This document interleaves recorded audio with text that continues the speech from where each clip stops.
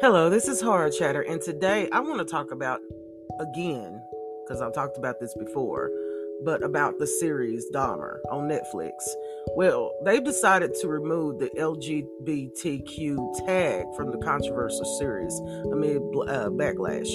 Let me say something, okay, and I'm just going to leave this right here. Dahmer was gay.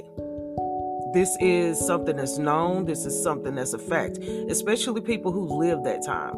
And for you to just keep sticking the knife in the back of this whole situation, Netflix, is really just leave it alone. How about just leave it alone? How about leave it alone and don't do it again?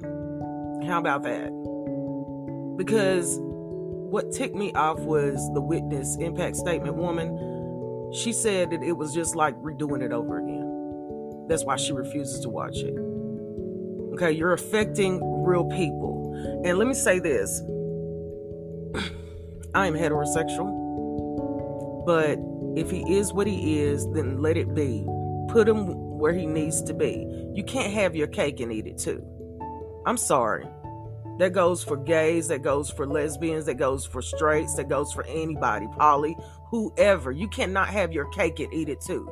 So if he was a gay serial killer, then guess what? That's what he was. Own it. Just own it.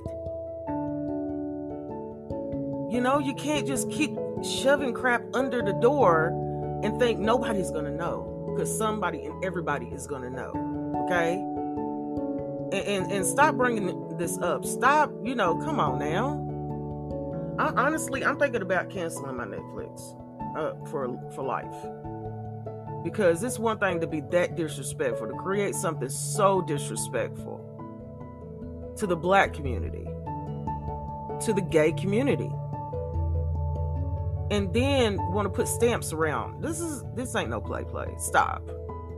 The tall people are falling. Look around you. Okay? So until the next time, this is Horror Chatter, and thank you for listening.